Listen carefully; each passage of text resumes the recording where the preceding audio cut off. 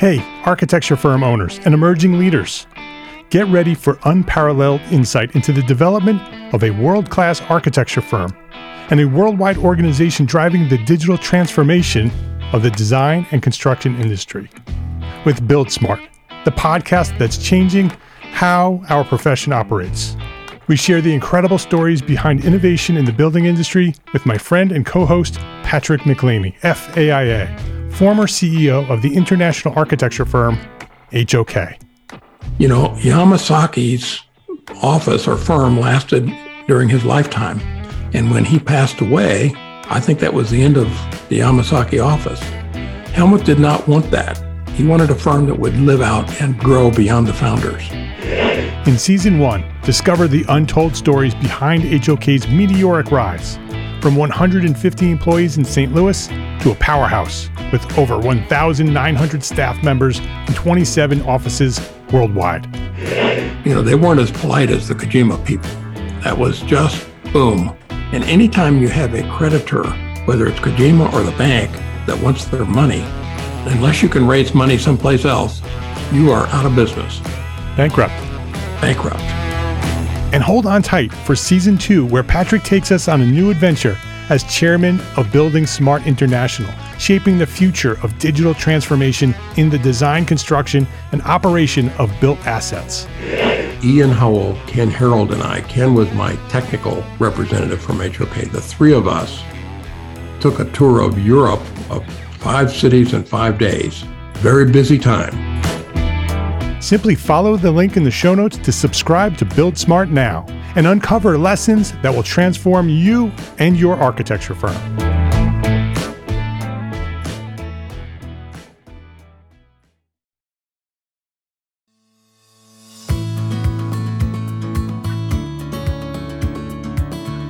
My name is Mark R. LePage, and you are listening to Entree Architect Podcast, where each week I speak with inspiring, passionate people who share their knowledge and expertise, all to help you build a better business as a small firm entrepreneur architect.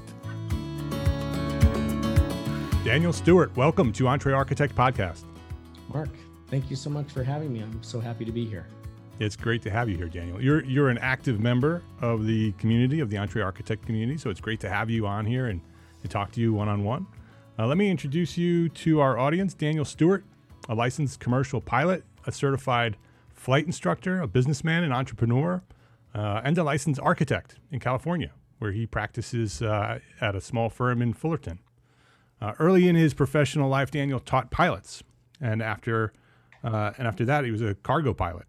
And after retiring from aviation early in his career, Daniel moved to architecture and joined us. Much of Daniel's experience practicing architecture has been larger projects in large and medium-sized firms. He's been a power user of Revit since 2004, and today he teaches Revit online at cdb-university.com. Daniel's project experience includes fast food restaurants, parking structures, military housing, apartment buildings, John Wayne Airport in Orange County, California, call centers, and a bunch of single-family residential work. So a pretty interesting background, Daniel. You've got a very diverse story, very diverse portfolio. So I'm looking forward to this conversation. And I want to know where it all started. I wanted to understand your origin story. So when did you discover your passion for architecture? It sounds like it came later in your career. Who inspired you to do that, or what inspired you to do that? So share that journey. What's your origin story? Yeah, so I guess flash back to when I was going through college. Well, I guess I don't know that I really wanted to go to college. Interestingly enough, I mean, I think I knew I would, but I didn't really want to. And so I found myself in St. George, Utah, and the local small town, bigger now, but definitely smaller back then. And there was a local college, and they had somehow I'd stumbled upon an aviation program and airplanes. And that really turned me on. How old were you at that point? I guess I would have been, I'm guessing I was 20. Okay. So was there an interest in aviation and airplanes as a kid? What sort of inspired you? What pushed you towards airplanes? Good question, Mark. So this is kind of interesting, but I can remember I grew up on a farm actually. And so I can remember being out on the farm and seeing airplanes fly overhead. And I do remember I was like, man, I'd love to be a pilot. That would be so much fun. And so it was always this thought that I had as a kid. And so, maybe when I saw this flight program, I was like, oh my gosh, I never knew, how do you become a pilot? And hadn't really thought, actually, I had thought about it because I kind of wanted to go into the Air Force as a pilot, but did not get accepted doing that. So I suppose I kind of did have it in my head. So when I found this flight program, I was really interested. So you went to flight school instead of college, or was it part of a college? Sort of. So So I was really interested in aviation. So I started this aviation program, which is in a normal university. Okay. I think it was Dixie College at the time. And so, the thing is I took like almost all aviation and, got my pilot's license and was flying. And then of course, you have to kind of grow up and it's like, oh yeah, I have to do my general education. And so, kind of moved on to doing the general education. But anyway, the real driver to get me into school, at least to make me really excited about it was aviation. And so you got your pilot's license. And do you still fly today? I do. I maintain my pilot's licenses, flight instructor as well. I'm not super active with it. I do more architecture and architecture related stuff and family. So once you got your license to fly, in your bio it says you taught pilots and flew cargo planes. So what's that story? How did you go from a pilot's license to teaching pilots? Yeah. So the way it works, when you're a burgeoning pilot, you first get your private pilot's license, and then you get your instrument rating, and then a commercial pilot. At that point, you're going to have about 250 hours roughly, and you're going to need to get a job. You're going to need around 1,000 hours to possibly 1,500 hours. And so the road to get that time, because flying is so costly, you're not probably going to pay for that. It would be $100,000 or something. And so the way that pilots learn and gain that experience is by teaching. And so the path to becoming a commercial pilot is to teach, which is interesting because it's sort of backwards. It's like, hey, you're the green pilot here. Why don't you teach all these people how to fly? Right. That's kind of scary as we see these planes flying over our heads. Yeah.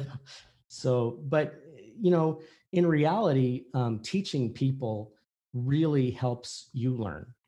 Right. Once you can teach people, you really have a good grasp on the concept, and you do learn so much by teaching people. And I, would kind of call it like, preventing this person from killing me. And you do learn a lot because, they do things that you would not want to do, and you have to make sure that you're safe. And so you learn from just even that experience there. Yeah. And of course, having to understand the concept well so that you can explain it to someone so that you can transfer that learning. So anyway, that's the way that works. You start out teaching, then you move into the commercial world where you can actually get a job. Yeah. And so did you do that? Was that the plan? Was once you got your license and you went through school, and was the idea, okay, I'm going to be a commercial pilot. That's what I'm going to do. I'm going to fly planes. Yes, absolutely. And so you flew cargo planes? Was that your job? Is that ultimately what you did? Correct. So after I was teaching, I think, I had several sort of corporate jobs, which would be, flying for some company. I flew some passengers around for, this guy had an airplane, and I would fly his family around. So that was one of my jobs. I also flew traffic. You've heard traffic reports, in various cities where and I used to fly those reporters. Yeah. Also taught, and then moved into the corporate. Well, I guess I should say, when I came out of college, it was actually, there was like no jobs, but anyhow, that was always the plan, was to be, I really wanted to be a pilot. Absolutely. Yeah. So you achieved that goal, and you flew planes, and you had your commercial license, and you worked for airlines. And so what happened? How did you end up in architecture? What was the transition between flying planes and architecture? Yeah. So when I became a pilot, the way to make it easy is to go where the jobs are. And so it wasn't where my home was. And I think that's very typical of pilots, because when you become, say, an airline pilot, you'll be domiciled somewhere. The chances of that actually being your home is not very great. So I was, I guess my base, if you will, was in the Midwest. And so, you kind of spend all this time away from anybody that flying around. So it's kind of very disconnecting from community. There was really not much community. And so I think I had just decided at one point that this was not something that I wanted to continue after several years of flying, professionally, that it wasn't something that I wanted to continue. And I thought hard about what it is I might go into, how I might transition out and get into something else. So it was a lifestyle decision. It wasn't, you had this forced lifestyle, caused by the profession you chose, because you had to fly all over and they based you where they needed you. And so you made a decision that that's not the lifestyle that you wanted to live, and you needed to make a change. So how did you go? So I understand that. All right, we're not going to do flying anymore. I need to find something else. So how did architecture enter the story? Yeah, so I'm going to flash back slightly, but just in college, when one of the things to become an airline pilot was you needed to have a bachelor's degree. And so at that time, it was like, okay, what am I going to do my bachelor's in? And when I was growing up, one thing I didn't mention, but my grandfather was an architect. And so when I was growing up, I would go to his house, and I found myself oftentimes at his drafting table, and I would draft things up here and there. And I really enjoyed that. It was comforting. And I liked his lifestyle. He had a good lifestyle. He was well paid. They didn't, want for money. And he was a really nice guy, which, I don't know if that plays into it or not, but he was somebody that I respected. Yeah. So you had some seeds planted as a child. Yes. So you had an example. Somebody was there that you respected and that you loved, and you saw he enjoyed what he was doing. And so, what am I going to do? One of those things pop in your head. Well, Grandpa was an architect. And I thought, when I was going into aviation, yes, the plan was to go into aviation, but I wanted to choose. And in fact, I kind of always had this as a backup plan. What else would I want to do? And I thought architecture was the thing. And so I actually had kind of planned that to be the backup plan. So when I did retire from aviation, which I don't recommend, I mean, a career change like that, it was not planned. I don't, if I had known that in the beginning, I would not have done it that way. But I did kind of have this backup plan. And so when I did retire, it was pretty clear to me that I wanted to do architecture. And how old were you when that transition happened? I think I was 25. Okay. It was somewhere there. And so what did you do? So you had some background in college? You took some architecture courses? But it wasn't an architecture program. It wasn't an accredited program. It was architecture, general education architecture, like architectural history and that kind of thing? Yeah. This is kind of interesting, but I did begin architecture school. Okay. But later, I noticed how demanding the program was. Yeah. And felt that I couldn't continue. And so I, at some point, exited and changed my degree, and then graduated with a bachelor's in geography and cartography, with an emphasis in cartography, which is kind of map making. It's sort of drawing. Yeah. I love maps. Yeah. So let me make sure I understand this. So while you were in flight school, you were also in an architecture program. Is that the timeline? I got it. Yes. Okay, totally understand that now. So you have a demanding course load in flying, because that's not easy either. Yeah. And we all know, anybody who's been through architecture school knows the rigors of architecture school. And so I could definitely understand that. And so you needed to choose one. You chose flight and went in that direction, and then decided this lifestyle change. So it makes sense. Okay, let's go to plan B. That was the idea, that if it wasn't going to work with flight, I would do an architecture program. So what did you do? Did you go? So you went back to architecture school? So I never did. Actually, I found myself in California, and in California they have a program where you can basically do an apprenticeship. Yeah. And so I had considered going back to architecture school, but found it kind of tough to jump out of life with all the bills that I had and just like go back to school. So I had opted to go ahead and continue working. Well, I found a job with an architect, which is pretty challenging, as you can imagine, I'm sure. Here's a guy, you know what I'm saying? Yeah. I mean, a little bit of architectural background, but not much, not like most graduates. But it was in San Francisco at a time when business was booming. It was back in the .com, height of the .com. And man, they just needed people left and right. So I found a firm that would hire. In fact, I found two opportunities, and really wanted the first opportunity, but it was moving very slowly. I didn't know that they were going to do it. The second opportunity came along, I took it. And then the first opportunity reached out to me once again. Once they found out I'd already taken an opportunity, they said, never mind. They kind of rescinded their offer.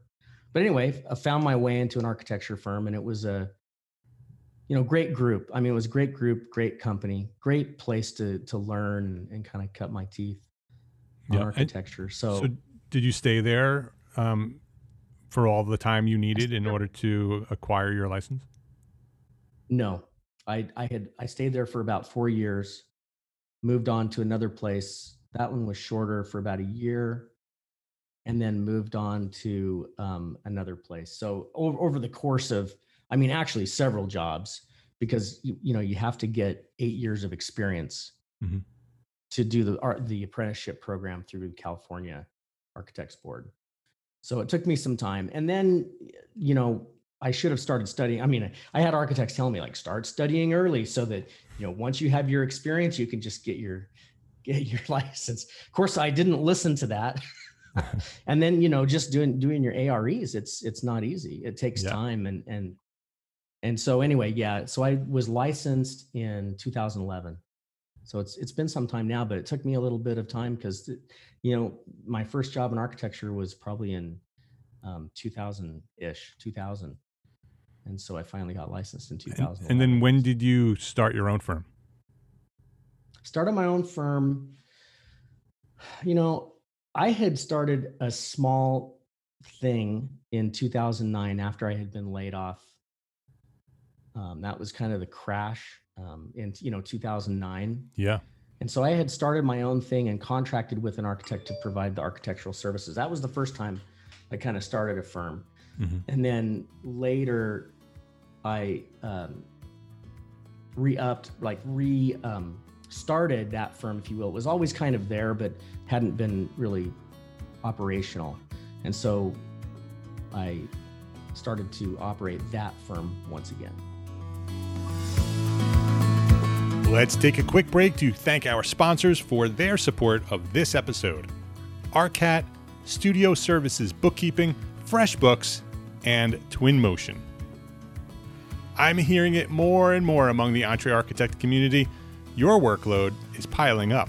And with project conditions changing and limited time to get things done, it's good to have information at your fingertips. Arcat.com provides architects, engineers, spec writers, and contractors with the most comprehensive libraries of building product content. And it's designed so you can access it quickly and efficiently.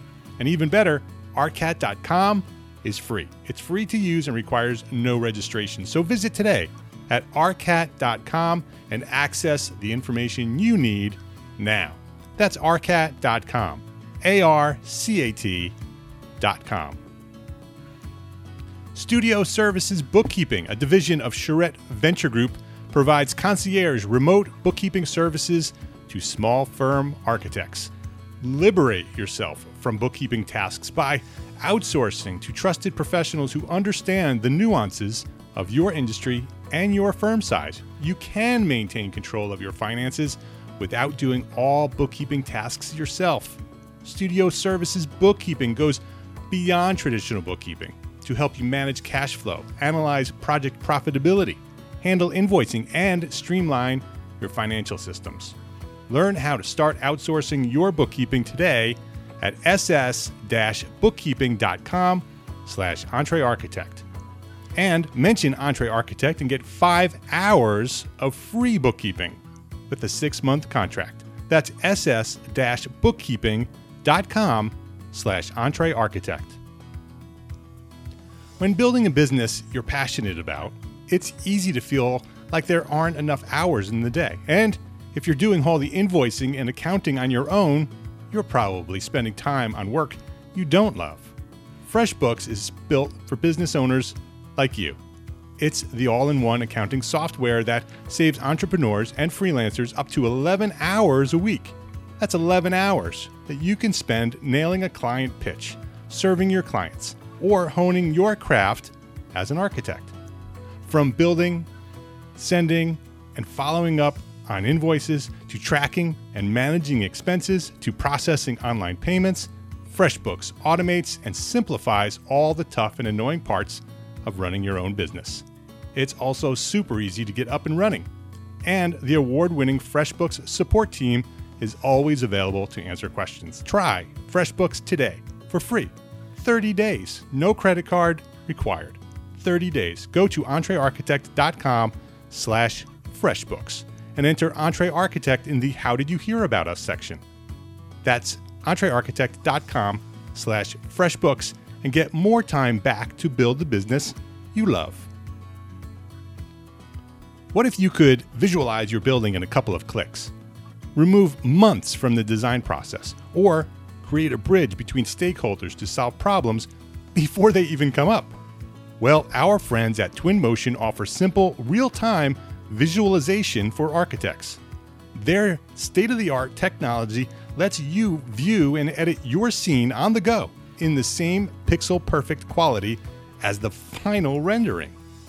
Twinmotion seamlessly integrates with other tools like SketchUp and Revit, transforming your BIM or CAD models into high-quality images, panoramas, standard or 360-degree VR videos, or presentations.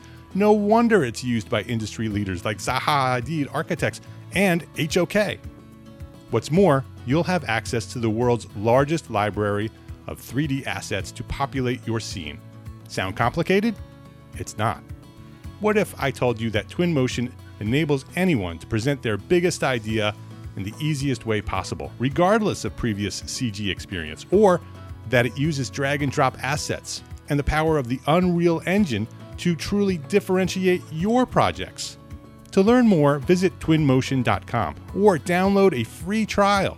A free trial today. Visit our exclusive URL, twinmotion.link/EntreArchitect. That's twinmotion.link/EntreArchitect to try Twinmotion for free today.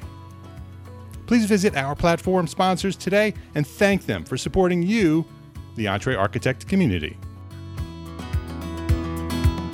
Right from the beginning, the early 2000s, working on Revit, because that's what I want to get to. Yeah, sure. Is it, in addition to running your own architecture firm, you recently launched a course called Revit 101, an all-inclusive course that teaches people how to learn and run Revit efficiently. So let's go back a little bit in your architecture career and talk a little bit about your experience with Revit. Pretty early on, working with Revit, early 2000s. So when did you start using Revit, and when did you realize that this is something that I really loved to do? So I was involved in AIA San Francisco at the time, and they had a program by a company called Now I don't think I can remember it, but it's before it was acquired by Autodesk. It was back in the days. It was based out of in Massachusetts, and it was Vectorworks. No, I can't remember the name, but it was before Autodesk acquired them, and they were Revit at the time. The name of the software was Revit, but I can't think of the company name. Right. I remember when Revit was Revit prior to Autodesk purchasing Revit. Yeah. And so were you using Revit before Autodesk? Well, so what I was going to say is no. So I was going to say is, so being involved in AIA San Francisco, they had this program, presentation, if you will, by the makers of Revit. Mm-hmm. And Mark, I saw this presentation and I couldn't believe it. I was so excited and really felt like I had seen a view into the future. This software was the future of architecture. You did look into the future because that's exactly what that was. I remember when Revit was launched, or I don't know if it was launched when I remember it, but I remember it very early on before Autodesk acquired it. And it was like this magical software that was going to revolutionize the way architecture was done, because everyone was using CAD at that point. Everybody had moved on from hand drawing to CAD, and everyone was using AutoCAD. And Revit came along, and it was like, the clouds parted. And it was, I mean, to me, it was incredible. And I ran back to my firm and I told them about this software and how awesome it was and how excited I was. And they were like, yeah, trying to convince them to move. That's not that great. Just very, very skeptical. And so I thought at that time, I'm like, well, I'm going to start using it on my own. So I bought access to this subscription. It was a subscription back then. I think it was like $90 for 3 months, and you just paid quarterly. Yeah. And so that's how it kind of all started. Now I see it here. It's Charles River Software is who started it. And I want to say that it was Revit revised instantly. Like it was something like that. Yeah. And so I bought this subscription, and every opportunity from there forward that I could use it, I did. Unfortunately, I didn't have that many opportunities. I couldn't use it in my work. I could use it on the side and learn it on my own, but we didn't use it at work, despite my attempts to try to convince them to use it, and so my next job, they were really excited about Revit, but Revit is not a simple thing to learn. Revit actually is, I would say that it's quite complicated. And so it's not something you learn in a weekend. I think it's not something that you learn on your own, even. I mean, I can tell you back then, we didn't have the internet like we did now. Now you go online. If you want to look up a question, there's a lot out there. Chances are you're going to find it. It's amazing what I find when I have a question. Yeah. But back then, you didn't have that. There weren't all these resources. So you were really on your own. So it was a real challenge to learn it. And it's not easy. So anyway, well, I guess where I was going with this is at this firm, they were really excited to do it. They sent me to it was like a 3-day training program, maybe a 4-day. And they're like, all right, let's do this. Let's switch everything over to Revit. Yeah. And then they'd say like, wait, can you change the way this looks? I don't like the way this looks. Yeah. And Revit then was not what Revit is today. It was funky and hard to use, and it looked terrible, and yes, it was awful. Yes. All true. All true. But the future was obvious. I mean, it was obvious that this was the future. Yeah. So you used it. You've been using it for almost 20 years now. Clearly, have become an expert and proficient in Revit, using Revit on a regular basis. So where did the course? What inspired the course? So now you have your architecture firm. You're a power user of Revit. You understand how it works. You have this background in teaching. You were a flight instructor. what was the inspiration for putting together a course to help others learn it? So the inspiration kind of came sort of selfish, but I had my firm. And one thing that I know, having worked with many other Revit users over time, is that most people, or many people, especially new people, do not know how to do Revit. They are clueless. I mean, it's just, like I say, it's just not an easy program to learn. And unless you have somebody there to kind of help you along, it's just a real challenge. So I wanted to train my new employees how to do Revit. Like, one of the scariest things that for me is that when you find somebody who really knows Revit, they probably don't know it right or probably don't do it the way I would want it done. Right. So my method is I want to take as little time and make this as easy to use and make changes as possible. So partly it comes from a system of the way that I put drawings together, and partly it's as it relates to Revit. I leverage Revit to make my job easier. And so I rolled out this training program for my own employees so that I could teach them how to do and how not to do Revit. Yeah. Yeah. So you call it Revit 101. So it's intended for people who have never done it, never touched it, and need to learn how to use it. Those architects, many of us in my generation, who started in the profession early on with CAD, that we were, I'm 50, almost 51. I'll be 51 later this month. And I was in that transition between hand drawing and AutoCAD. Yeah. So, I helped my first firm transition from hand drawing to AutoCAD. And so there's a lot of architects out there who are around my age, who are in my generation, who never made that change, right? They're still running AutoCAD. And for the last 10 years, we've been saying, we need to shift. We need to make that transition from AutoCAD to Revit. And so this is a perfect solution for that, right? Because I think many of us who have not transitioned haven't transitioned for many reasons. One, I think, is that it's time consuming. It's, we know what we're doing, we know how to do it, and we are at a level in our firms with a lot of responsibility. I don't have time to stop and learn this program. Yeah. I also think that there's a very large dose of fear, right? What's going to happen if I stop doing it the way I do it? And so is this sort of a solution for that? Is that the intent, to sort of help people who haven't made that transition have enough confidence to make that jump?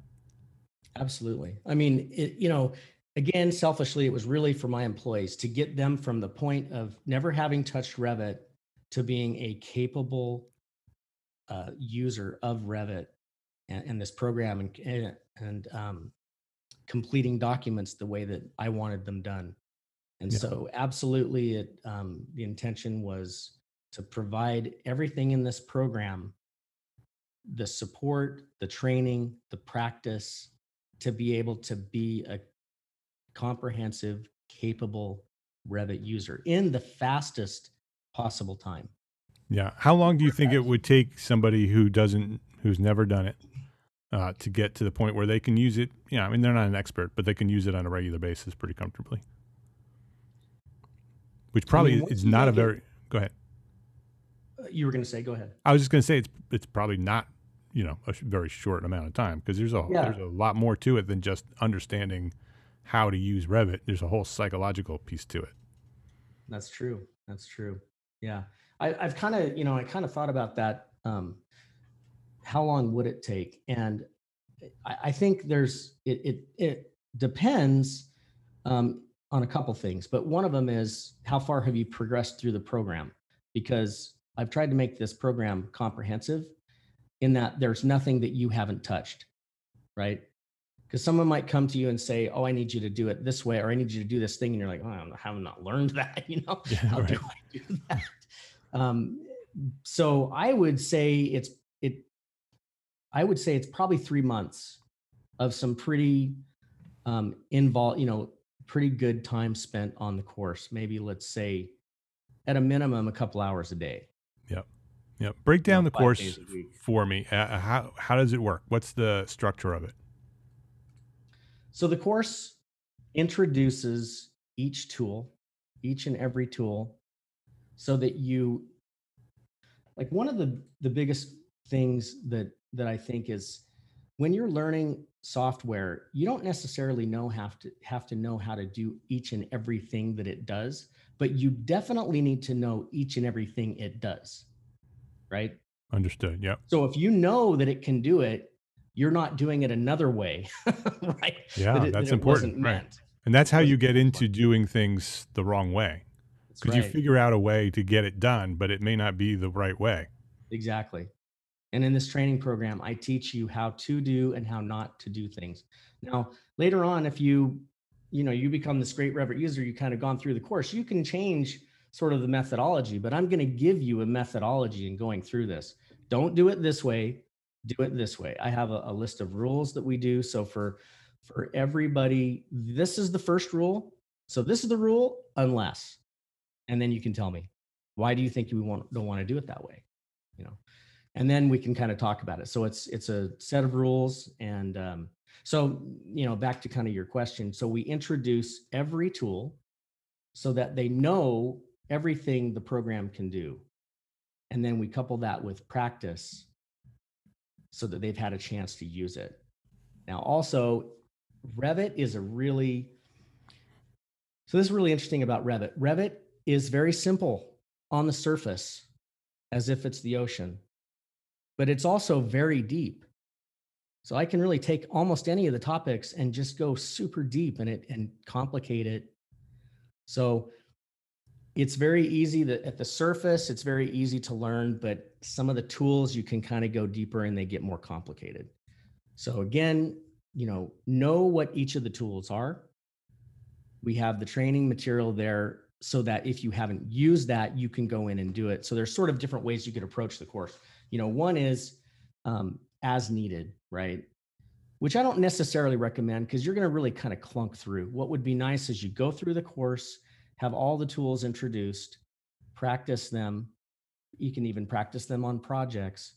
And then as you forget things, because you will, there's so many different tools in Revit, you're going to forget how to do it. So you have the training material to go back over to be able to do that. So how do listeners learn more about Revit 101? So if you'd like to learn more about Revit 101, you can go to cdb-university.com. Okay. And if you go to the sales page, it outlines what each of the courses are and what they have. Okay. So there's different levels of how you can purchase the course. Yeah, that's right. There are different levels, and I can just briefly outline them, but the top level, which is the one that I'd recommend, is video instruction, weekly live Q&A by a sort of a Zoom call, practice assignments, review of those assignments, and coaching. So the coaching is telling you what to do next, helping guide you through whatever it is that you're doing, whether it's so it's project, all inclusive, has everything you need, has support and one-on-one coaching. Correct. So what are the other levels? So the other ones go down from there and are less costly. And so the first drop off is the coaching, the review and the coaching. And then we also have just the video assignments only, or the video with assignments, but doesn't come with the coaching and the live Q&A. Right. So if somebody wanted to just buy the videos, they can do that. Exactly. Okay. Exactly.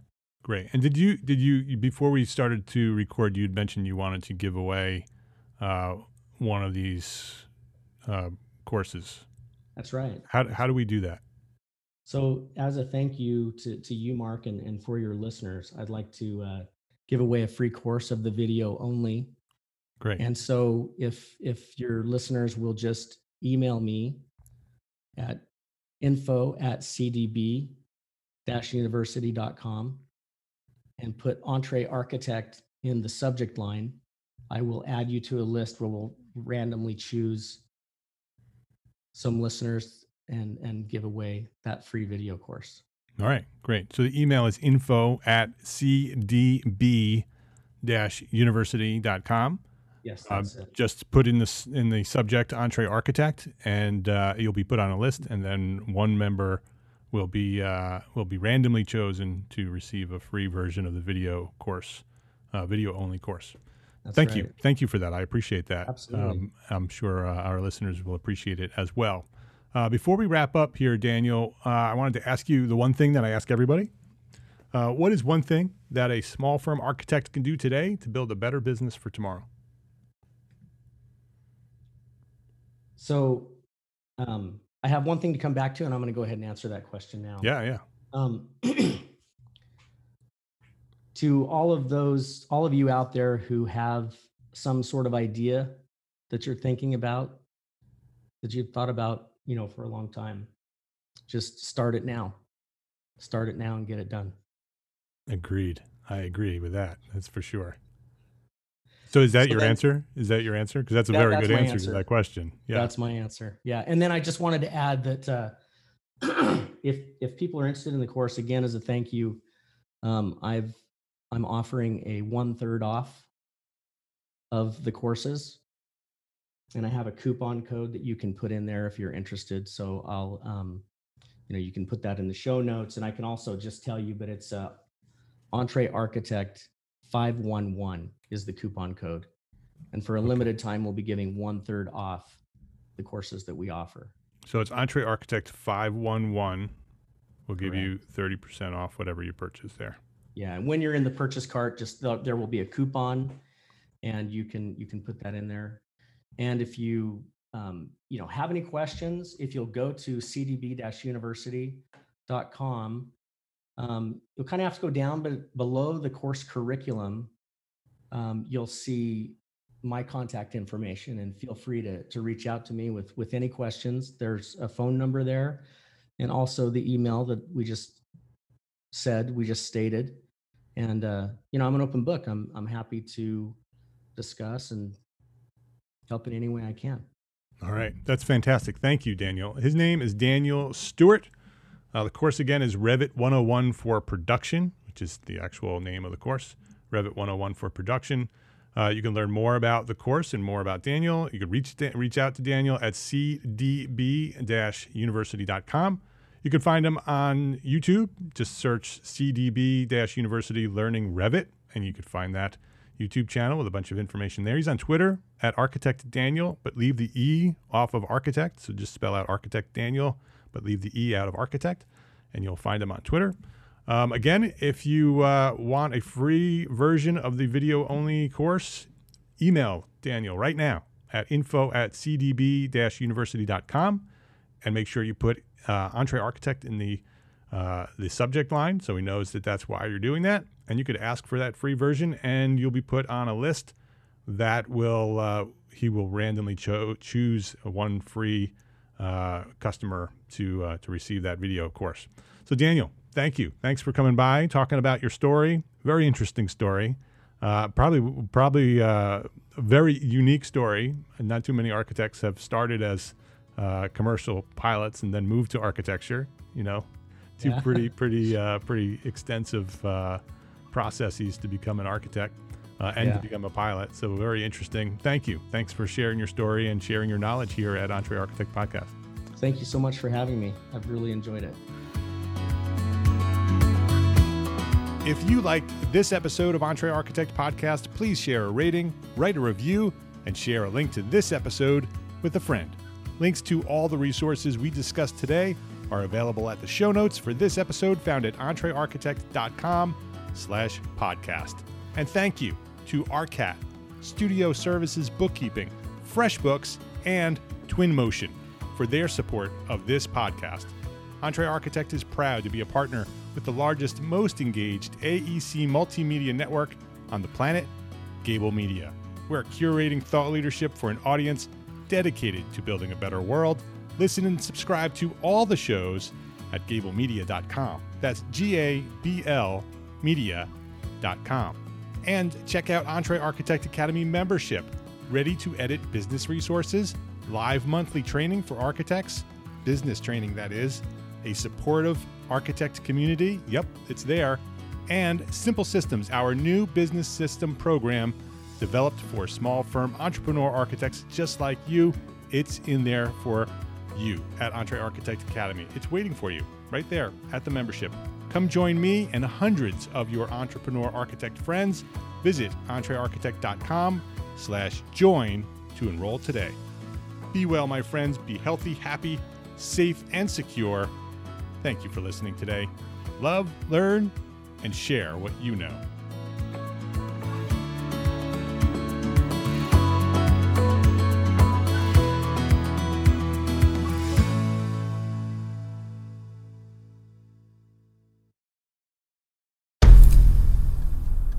I've mentioned it to my family, but in terms of telling people like, oh yeah, we're doing this, I'm looking for projects, you got anything? I'm not there yet because it scares the shit out of me. Dreaming of launching your own architecture firm?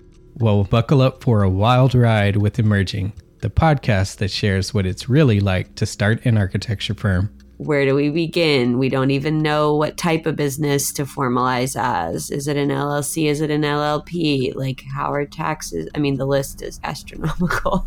Season 1 featured founders Jeffrey, Lexi, and Chris, owners of Level Studio Architecture, are your fearless guides on this unfiltered journey from napkin sketches to a thriving studio.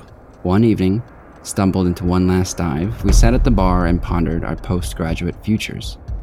Amidst the conversation, a napkin became the canvas for our aspirations, sketching plans and milestones, sealing our heartfelt commitment and shared dreams. In drawing down dreams on a napkin collectively, that then, you know, in your head, you've rooted like, oh, I'm connected to these people, like long term. The process of starting an architecture practice brims with excitement and challenges, demanding meticulous planning, flawless execution, and unyielding resilience. I kind of hate the term because it's so overly used, but I think everybody knows imposter syndrome. And I think it's so real to this day. I don't know if it's with everybody, but with me, I'm always questioning like, us, can we do this? Are we ready to do this? Are we prepared? Can we do it? Did we just decide a name? We did it, guys. Oh my God. One that came out of nowhere? Woo! It came out of nowhere. I liked it. I saw it. Ready to turn your aspirations into reality? Follow the link in the show notes to subscribe to Emerging and chart your own path to architectural success.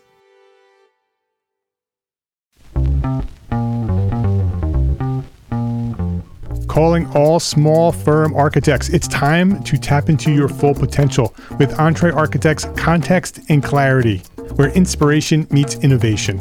Hey, it's Mark R. LePage, founder of Entre Architect, and I'm inviting you to join my two favorite co-hosts, Jeff Eccles and Katie Kangas, as they bring together authors, experts, and thought leaders for electric conversations with entrepreneur architects around the globe. It's not just a podcast, it's a community where dreams meet action. There's a simple equation there. And what that did, just doing that basic calculation, was it allowed me to compare what I had actually saved in my retirement accounts to what I thought a possible projected annual spend might be. Artists are temperamental, so beautiful design is going to be a priority. When the job is done, we're going to actually need to live in the house, not live with the person who designed it. And so for me, the artistic skill, the architectural skill is most important. And so I would say like that would be 60% of it, if not more.